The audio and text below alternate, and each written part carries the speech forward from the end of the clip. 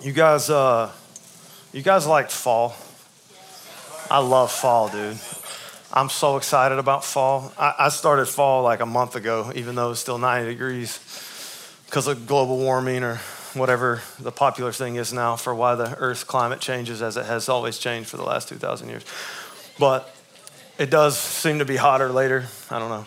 But I started fall about a month ago, and last Sunday, the message was heavy for me, and it's hard for me to be normal, and I try my best to rest and take naps Sunday afternoon, but I'm usually just weighed down, and I was laying in the bed about 2:33, trying my best just to rest while the kids were resting. And if you're a parent, then you understand the invaluable time that is.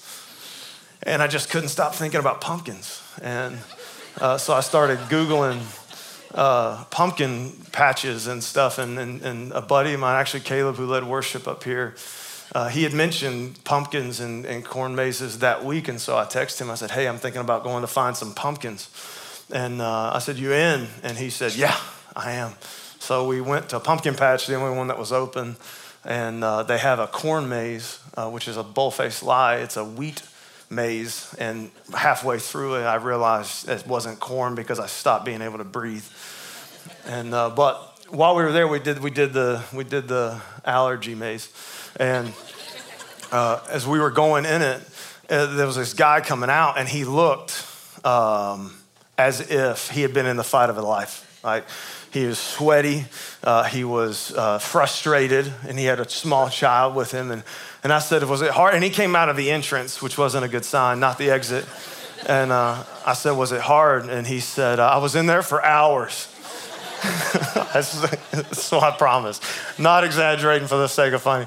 I was in there for hours, and he points, he goes, do you see that tree line? Which looked like 5 miles away. It really wasn't. He says, I found myself back there, and then I found my way back here. And so and he just walks off. I was like, huh. And so I immediately think, well, he's an idiot, and I'm smarter than he is, so we'll go. This will be good to go. What do you mean, yeah, right? So we go into the maze, and sure as the world, we start making some decisions. It's fun at first, and the guys are leading, because that's what's up. And so we get about halfway through, and after I was so confidently making decisions and like, I've got this figured out, it's all left. Let's just keep going left. You just go left. Can't trick us if we go left. I kept going left. We wound up back at the entrance, close. And so the girls took over. They started leading. They started dropping chips just to give us some type of sign if we circled back around. And we kept going, and we kept going, and a very, very long time passed. And at the end of the day, I recognized when we got somewhat close back to the entrance, and we just gave up and just basically started plowing our way through, and then got back to the entrance and walked out in miserable defeat. But it was fun. And this morning, as I was prepping for this, the Lord just kind of brought that back to my memory, because I remember writing the next day. I was just writing that a lot of times there's seasons of life where it kind of feels like that I felt in that maze. It felt like I'm moving and I'm making decisions, and there was some fun times and some confident times and some not confident times. And we spent some time and some energy and a lot of energy. And at the end of it, though, there was nothing to really show for it. We moved a lot, we did a lot, time went by, but we didn't really go anywhere.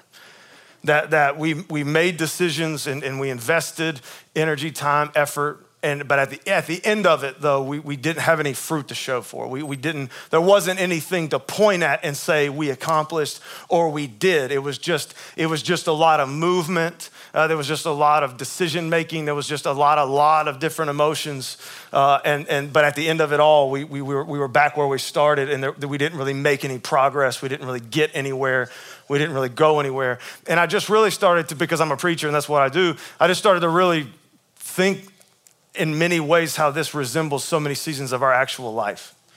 That we feel like we're moving, we feel like we're making decisions, we feel like we're investing time, energy, resources, we're doing things. There's emotions, good and bad, there's positive, there's negative, there's happiness, there's joy, there's sadness, there's frustration, there's these things. But then when we look back over a series of months or even years, that it seems like we just haven't gone anywhere. It seems like we haven't made any progress. It seems like there's not a lot of growth taking place. It just seems like we've been moving, and there's been stuff happening, and there's been busyness, but it just seems like not a lot has changed, and it seems like we haven't really gone a lot of places, and there's nothing to really show for our time and our energy and our effort.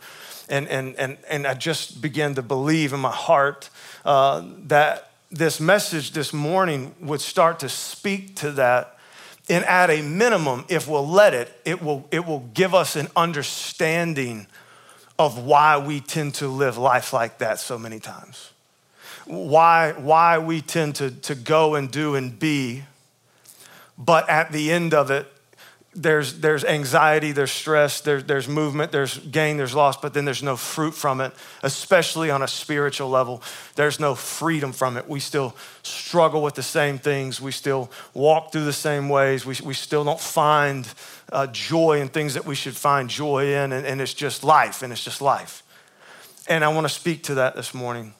I want to start in 1 Kings chapter 18. And Ahab, the king of Israel, the wicked king of Israel, if you were here with us last week, there was a lot of detail about him. But he basically just led the kingdom of Israel into significant sin. And God brought a season of discipline upon Israel for about 3 years. There was a drought, there was no rain, there was no dew. And they're getting to the end of this, and God calls Elijah out of hiding and brings him to Ahab and says, get Ahab, get the people of Israel, get to the top of Mount Carmel. I'm about to show them that I'm God, basically. And so he goes out, he begins to search out Ahab. Elijah does, and he tells Ahab, God's gonna send rain, but first he's gonna do a thing. So go get all the prophets of Baal and all the prophets of Asheroth and all the people of Israel, and let's go to Mount Carmel. And basically we'll just duke it out, and God is gonna prove himself in a cool way. And so Ahab does that. He goes and gets all the prophets of Baal and Asheroth, and he gets all the people of Israel, and they all go to Mount Carmel. And then Elijah starts this conversation in 1 Kings 18, verse 20. And I'm only gonna hang out here for just a second because it's important though that we see the way that God instructed Elijah to have this conversation. Because you can have a conversation and get to an ending point, but the starting point can be a million different things. So it's very important that we understand the way at which God instructed Elijah to have this conversation with Ahab and with the people of Israel. And this is what it says, 1 Kings 18, verse 20. It says, so Ahab sent throughout all Israel and assembled the prophets on Mount Carmel. Elijah went before the people and said, how long will you waver between two opinions? How long will you waver between two opinions? If the Lord is God, follow him. But if Baal is God, follow him. So I want you to see the focus of this needs to be, I believe right here, right now, on the way at which God instructs Elijah to identify where this situation really is taking place, and it's taking place in their minds. He says, how long will you waver between two opinions? Now, the end point is obvious and is always the end point when it comes to our relationship with God. If God is God, follow him. If Baal is God, then follow him. But you can't follow both. You can't do both because they bring two different ways of life. They bring two different perspectives of life. They bring two different directions, two different paths. It's impossible to follow God and follow Baal. And so if God's God, follow him. And if Baal's God, then follow him. But you can't follow both. But what I want to look at is the way at which God instructs Elijah to begin this conversation. And what he says is how long will you waver between two opinions? How long will you waver between two opinions?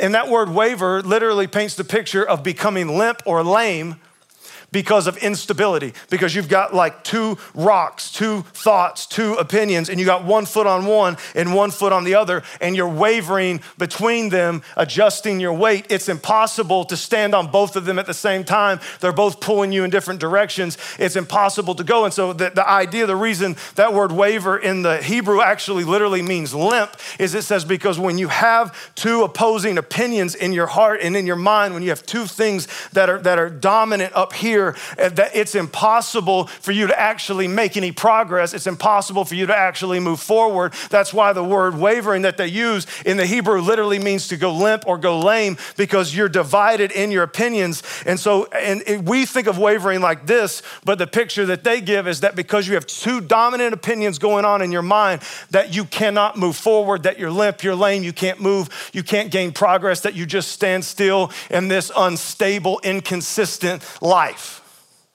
That ultimately you've got to destroy and remove one of those opinions or remove the other one, because as long as that you have two dominating opinions up here, it's going to be impossible for you to move forward. It's going to be impossible for you to go. It's going to be impossible for you to get anywhere because you're wavering between two opposing opinions.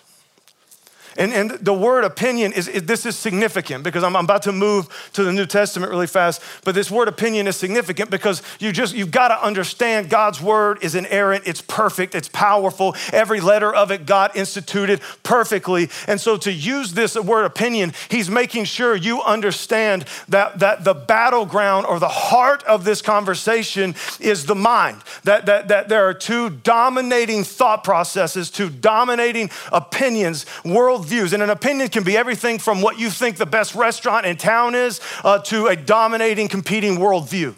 That an opinion is something that you literally have in your mind, and you say, I attribute weight to this, I attribute value to this, that this is important, and this is what I think is right, or this is what I think is best, and that's your opinion. And when you have two opinions that are opposing one another, it creates instability, inconsistency. It makes it impossible for you to go. Time will pass, you'll have energy spent, you'll have resources spent, decisions will be made, but ultimately as time goes on, you don't actually go anywhere. As time goes on, nothing actually changes, nothing actually happens. And so he says, ultimately, how long are you gonna live your life like this? If God is God, follow him. If Baal is God and that's the opinion you wanna jump onto and hold on to, then do it. But you can't stay wavering between two. But unfortunately, that's what is most natural for God's people. That's what's most natural for the people of Israel because they do it constantly. That's what's most natural for us because Jesus specifically warns against this multiple times in multiple ways. I want to take you really fast because I want you to see the dominant power of an opinion that you have in your mind and how it affects your life. In 2 Corinthians 10, 3-5, Paul is teaching the Corinthians about what he calls strongholds. And I know that there is a lot of contemporary thought around the idea of strongholds. You've probably heard the term spiritual strongholds. I don't want to take away from anybody's thoughts or opinions on this, but I would have to just clarify really quickly that the only time that the Bible actually discusses strongholds, and especially in the New Testament, it's in this scripture. It's the only one like it. And in this scripture, he gives explicit detail to what a stronghold really is. And I want you to see this. In 2 Corinthians 10, 3-5, Paul says, "For though we live in the world, we do not wage war as the world does. The weapons we fight with are not the weapons of this world. On the contrary, they have divine power to demolish strongholds. We demolish arguments and every pretension or high thing that sets itself up against the knowledge of God, and we take captive every thought to make it obedient to Christ." So Paul wants you to understand, now I'm not taking away from any other person's perspective or how they want to use the word stronghold, but I'm just saying from a biblical standpoint, and I'm going to always take the biblical standpoint over everybody else's opinion. That's just me. You don't have to, but that's just me. From a biblical standpoint, the only time we see stronghold as an actual word being used and an actual warning from God, and it says that it's so strong that it actually takes a divine weapon to tear down. He says those strongholds, what they are literal arguments or pretensions or high things or thought processes, literally opinions that become so important to you and so valuable to you in your mind that they dictate the way that you live your life. That a true stronghold A true stronghold literally is an argument that's inside of your mind. And that word argument is logismos, and it literally is an opinion. It means an opinion. It's the idea of, it's a reasoning is how you would really translate it. It's a reasoning. It paints the idea of you attributing weight to a certain idea over other ideas. That's how you gain an opinion. Well, as you go through and you grow up eating food, you start to think to yourself, a certain type of food is better than other types of food, and you begin to attribute weight and value, and you start to say, I think steak is the best food. That's your opinion. Somebody else says, I think sushi is the best food. That's your opinion. It's an idea or it's a thought process that gets in your mind that you start to attribute weight and value to, and it becomes a stronghold in your mind. This is how worldviews exist. This is what drives us, that somewhere along the line, people have told you or you have learned from various ways, either from the Bible or from your parents or from schoolmates or from college or from the culture or from rappers and rockers or from politicians. But growing up, somebody somewhere along the way has communicated certain aspects of life to you that you picked up, and they became a worldview to you. They became important to you. You attributed weight to them, either because you agreed with it or you were presented with evidence, or because you valued whoever it was that put it in your heart or in your mind, and you've taken that opinion and it's become such a dominant thought that it starts to drive the way you think, drive the way that you make decisions. It starts to drive your life. It becomes a guiding light to your life. That's what a stronghold is. And what Paul is actually saying is because it takes a divine weapon. It takes the power of the Holy Spirit, things like prayer, things like the living and active word of God, to actually identify these strongholds or these arguments or these opinions that you have attributed weight to that actually lift themselves up against the knowledge of God in your life. So as God's trying to teach you and to grow you and to expand your faith and to mature you and to produce fruit in your life and to take you places, he's saying that there are strongholds in your minds. There are opinions or there are things that you believe to be true or accurate, and they're powerful to you, and they're so powerful to you before you can continue to grow or before you can get somewhere, that they have to be identified and demolished divinely by the power of the Holy Spirit, dominantly through prayer and through the word of God. So that, and because I think sometimes if we tend to think like that strongholds are these deeply evil, wicked things, then we will miss the ones that are most dominating in our life. That some of the most dominating strongholds in your life, some of the most dominating opinions in your mind might not even be based in sin at all. In fact, when Christ warns us specifically of wavering between two things in almost identical language that Elijah does, he warns us you cannot serve God and mammon. Right? The great American idol, mammon, material things, wealth, possessions. He says you cannot do it. It's impossible. He says up front, he calls this one out because this is one that is so plagued humanity. You cannot serve God. You cannot follow Christ. You cannot live for the will of God and also spend your life living for material possessions. It's impossible to do it. They are opposing life. They're opposing opinions. They go two different ways. It's impossible to do it. Christ himself pulls this one opinion, this one worldview out and says, if you think life is about money, possessions, materials, you will spend your life trying to get, gain, and acquire. And therefore, while you're doing that, it will be impossible for you to actually serve God. But everybody in this room just about grew up with the American dream mentality of what? Go to school, get good grades so you can go to college, so you can get a degree, so you can get a good job, so you can make money, so you can have a better life. Does that make sense? This is the most easiest, dominant one in America. It dominates Christianity. It dominates the church. It dominates us. It destroys our potential in growth and in accomplishing the things that God has called us to do. But this is just one that Jesus thinks is important enough to call out specifically. But I want to show you ultimately in Luke 8, 14 and 15, that Christ gives another warning, a very unique warning. This is in the parable of the four soils. So again, I want you to think from Elijah, opinions and arguments, things that you believe are true, things that you've attributed weight to. He says there's these strongholds in your mind that are arguments that lift themselves up against the knowledge of God that prevents you from coming to know Christ at times, but for believers, it prevents you from growing in Christ and becoming fully sanctified and transformed, that these things have to be addressed. And so then in Christ, as he's teaching about the kingdom of heaven and he's giving these parables, he says, I want to tell you about the kingdom of heaven. And in this parable, he says, I want you to look, there's 4 soils, 4 different types of lives. And he says, the seed is the word of God. And he says, as a farmer goes out and he sows the seed, or he sows the word of God, the gospel, the knowledge of God, as he sows this out, he says, some seed falls on like the path, and there's no ability to take a root. So it's not, they hear it, but they don't accept it. It says the enemy actually comes and snatches it out, that they're not saved, that it just does, they hear it, but they just reject it for whatever reason.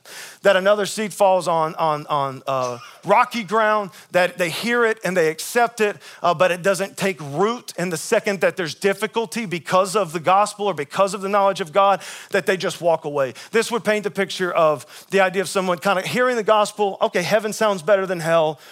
Okay, Jesus seems like a cool guy. I'll do the Christianity thing. But then the second that life gets difficult, like God says, hey, you know what? There's some sins in your life that we got to address.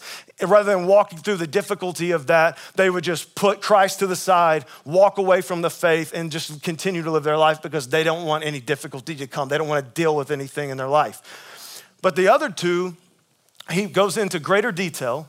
He says the third one, he says it's like seed or like the word of God that's thrown among thorns. And as it takes root, it begins to grow up, but it gets choked out by the thorns. And then in Luke 8:14, he gives the explanation in detail. And this is what he says. He says, the seed that fell among thorns stands for those who hear, but as they go on their way, they are choked by life's worries, riches, and pleasures, and they do not mature. So I want to slow down here, and I want you to hit this. I already hit riches, okay? The other gospel says the deception of riches, meaning that there is a massive deception in life that we believe that money will make life easier, better, that joy will come. And that's why we tend to worship money more than anything else, because it's the only thing in life that can actually, in some ways, mimic God in our life. And so we get deceived into thinking there is actually peace and joy and possessions and wealth and riches. And so we spend our life trying to get it. And we already talked about that. That's mammon. That's what Christ talked about. The one I want to look at, though, is worries. I want to look at worries because this is unique. And I want you to see that the heart of this, he says that they do not mature, they do not bear fruit, that they do not grow because of these things, that they hear the word, they accept it, and it takes root and begins to grow, okay? So if you're a Christian, if you're a believer, this is probably all of our starting points. That we hear the word, we accept it, we start to follow Christ, it takes root and we begin to grow. He says, but the third one is like the ones with the worries, riches, and pleasures, that thorns grow up around it and it chokes it out. And it doesn't actually grow, and it doesn't actually produce fruit, and it doesn't actually mature. That life goes on, time goes on, energy spent, decisions are made, life happens, but there's no maturity, there's no spiritual growth, there's no fruit, and there's no freedom. That you live your life being choked out, being strangled by the things in this world and the things in this life. And the first one he says is worries. And that word worries is mermino. It literally means anxieties. And so the word anxiety, we usually, when we tend to think of, when we say, man, I'm anxious or I have anxiety, we tend to be describing the result of anxiety, the heaviness that comes from it, the stress that comes from it, the panic that comes from it, the sleepless nights that comes from it, all of the things that stress does to the human body and the human mind. But the word in itself, it just literally means the thing that divides our mind. It's a thought. It's a worry. It's something that has been established in your mind and divides your mind, and you think there's value to this, and so now you worry about it. And so this is important, and this is so important in this conversation, because what Christ is trying to relate It's the same thing Elijah was trying to relate on Mount Carmel. It's the same thing that Paul was talking about in 2 Corinthians with the divine arguments. He says that there are people who hear the gospel, put their faith in Jesus, begin to follow Christ, but then as they're living their life, they pick up worries, or they pick up anxieties, they pick up things that they think matter from this life, from this physical life, from this natural world that really don't matter. And they pick up this opinion, they pick up this anxiety, they pick up this thing, and it becomes a dominant thought. And they spend their life worrying about it, being anxious about it, going after it, trying to achieve it, trying to live with it, and it becomes such a weight on their back, such a burden on them, such a stressor in their life that it begins to choke out the work of the gospel in their life, that it begins to choke out growth in their life, that it begins to choke out fruit in their life, that it begins to choke out, that they're not getting anywhere in their life because of the worry that they've picked up from the world. And so let me just throw one more thing at you that has on and off dominated my thoughts for the last 2 years because it was such a heavy conviction. Christ made a promise about following him. He said, if you follow me, I want to make you a promise up front. He goes, my yoke is easy and my burden is light. Everybody heard that? My yoke is easy, my burden is light. So if you follow me in this life and you feel the burden of life, then know that is not me. And you feel the weight of anxiety, then you need to know that is not me. Because if you follow me and I'm the king of your life and I'm the thing that you're worried about, I'm the thing you're focused on, the division, there's no division of your mind. That's what anxiety, that's what memino means, the divided mind. There's nothing else divided your mind, then there won't be stress on you. There won't be anxiousness on you. The weight of it won't be on you because my yoke is easy and my burden is light. So you have to know up front that there's some other yoke laying on your back other than what I've laid on you. And that you've actually chosen from this world and from this life to pick it up and put it on. That you've actually, the thing that's choking you out comes from you wrapping the thorn around your throat. That you've decided, that you've chosen somewhere along the way, this is important, this matters, I need this. And so now it becomes a worry, something to think about, something to consider, a weight in your life. Just throw out one that's super easy that everybody can really understand. I think just because of the nature of the last couple generations, there's a lot of people that just sincerely believe that being popular and being well-liked by everybody is a very, very important thing in life. Can we just all agree that that's something that we could probably all relate to? Or at least the person we came to church with struggles with it. I know you don't. But I want you to think about this. I want you to think about this. One, most people don't like each other. That's life. But if you go through life and you think, there's a song, there's a pop rock band called Bowling for Soup. Anybody ever listen to them? Come on, you're cool, let's go. You're awesome. All right. Yeah, we go, let's go. Okay, the rest of you are losers. That's all that just proved, okay? I'm just kidding, I'm totally playing with you. That's just an opinion that I have. But they write this song called High School Never Ends. And the whole point of this song is all the things that you think in junior high and high school are gonna fade after high school, you get up and you realize, nope.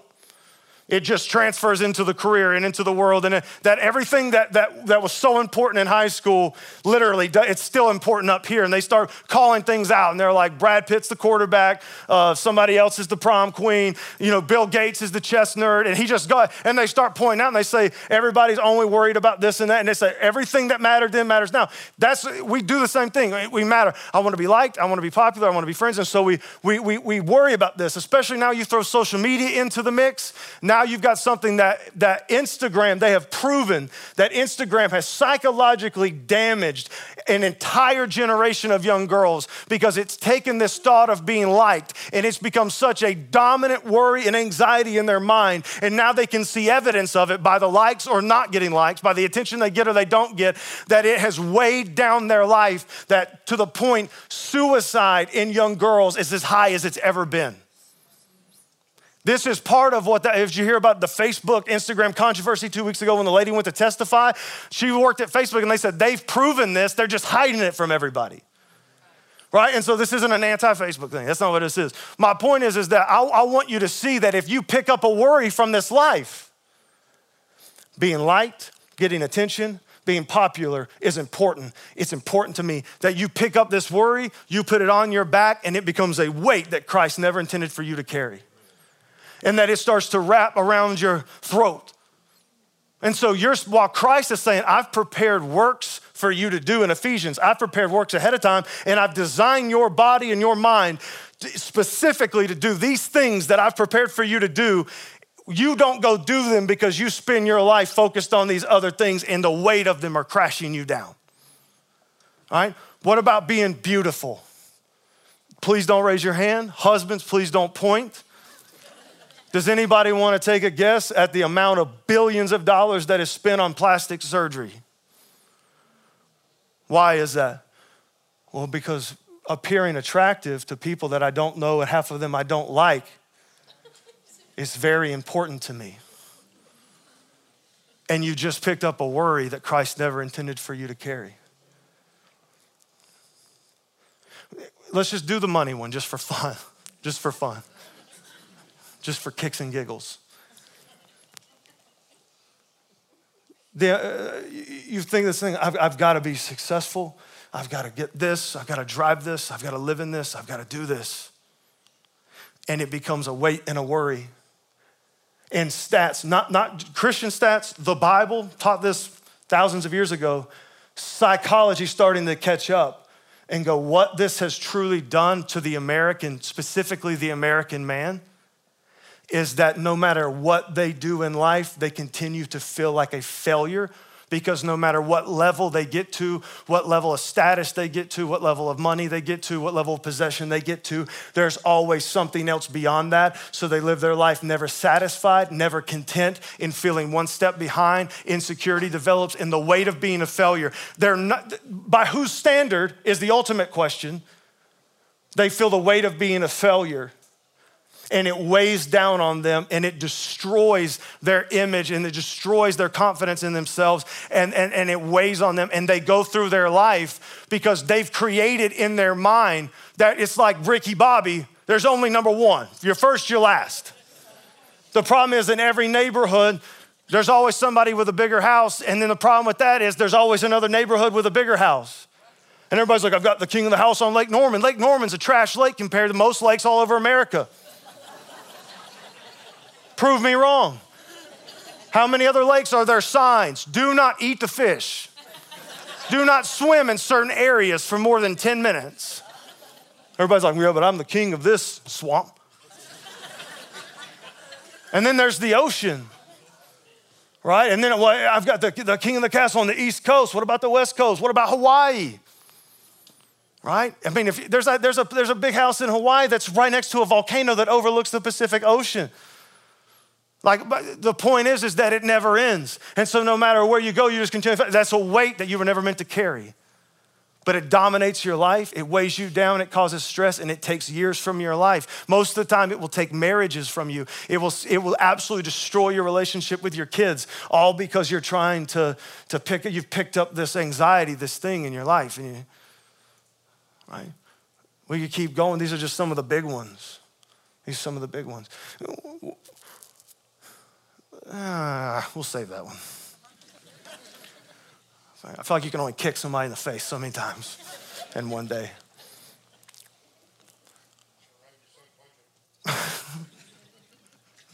He's saying switch it up, okay. The heart of it is this. Jesus is saying, and remember, we didn't really talk a lot about riches. We definitely didn't talk about pleasures. Let's just talk about the worries. The heart of this is what he's saying, what he's communicating. He's communicating to you that what this life does and what the enemy does is he gives you everything he can think of for you to pick up and become a worry and an anxiety and an opinion and a stronghold so that you can put it on, weigh you down, choke you out so that time moves on, but you never grow. Right? Time moves on, but there's not a lot of fruit. There's decisions made, there's busyness, but there's not really growth. And I want to move to, okay, what do we do with it? What do we do with it? Multiple times, Jesus gives the answer to this all throughout Scripture, the New Testament, over and over and over again. They give the answer to this. But I want to look at this one specifically in Philippians 4, 6 through 8. It says, do not be anxious about anything. Do not be anxious about anything. But in everything, by prayer and petition, with thanksgiving, present your requests to God. And the peace of God, which transcends all understanding, will guard your hearts and your minds in Christ Jesus. We're going to hold on to that just for a second. So he paints the picture. This is in all throughout the New Testament, almost word for word in different ways. Humble yourself before the mighty hand of God. In 1 Peter 5, humble yourself before the mighty hand of God and cast the anxiety upon God because he cares for you.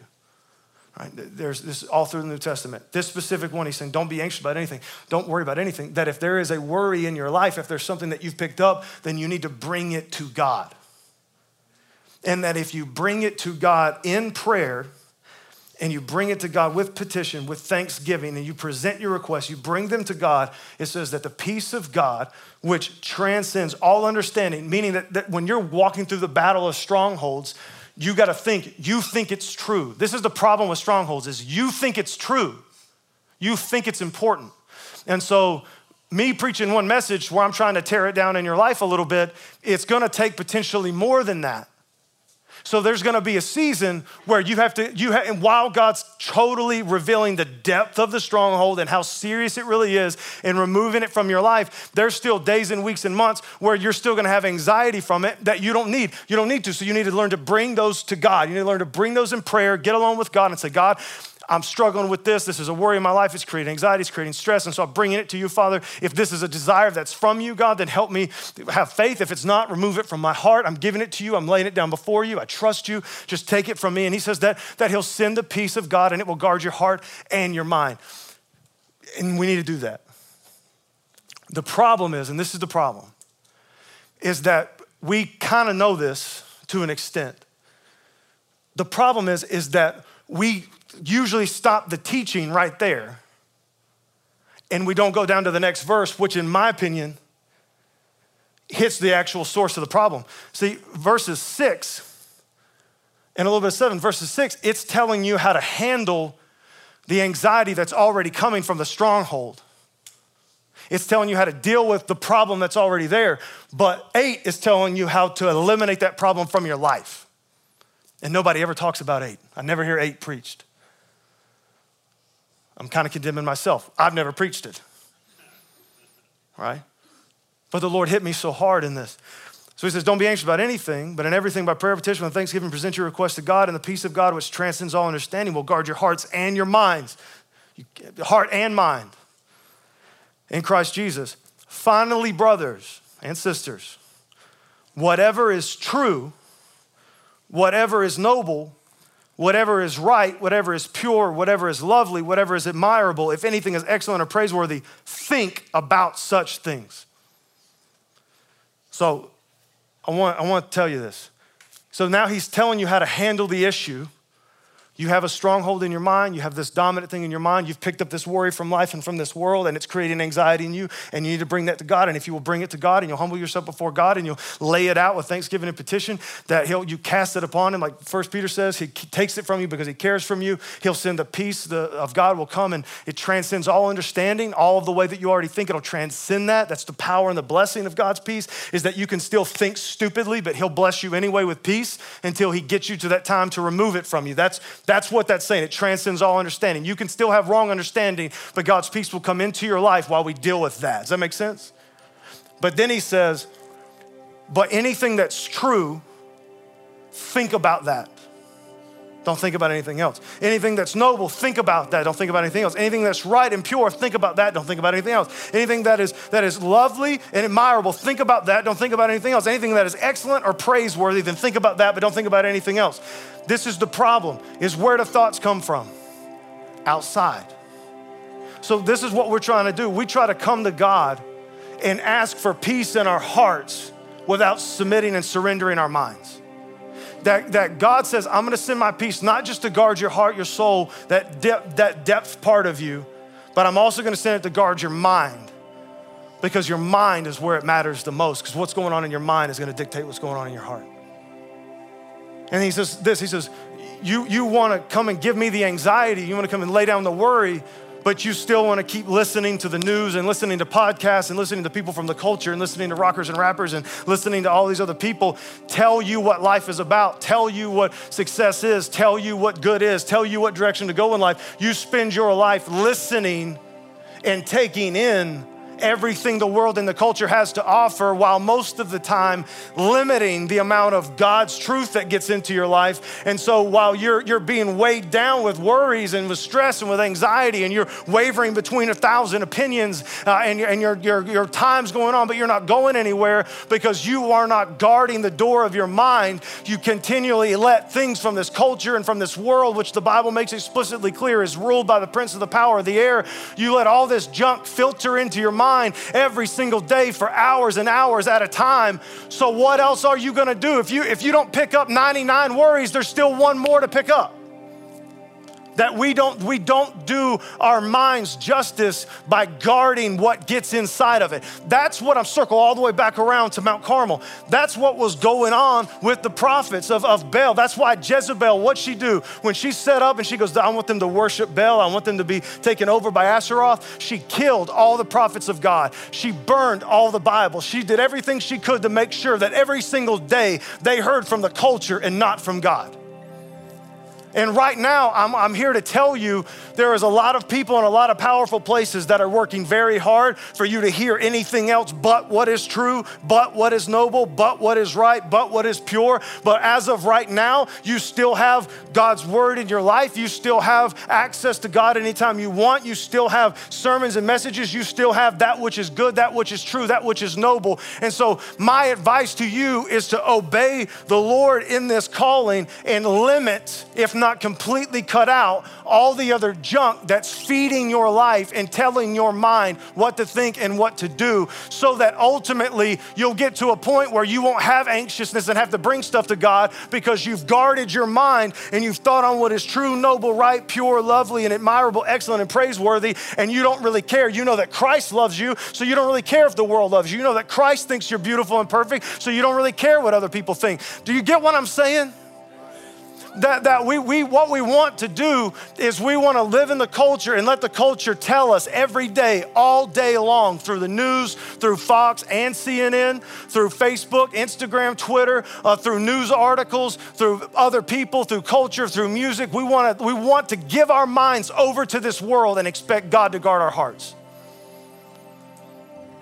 And you need to understand that you think what you think because somebody told it to you.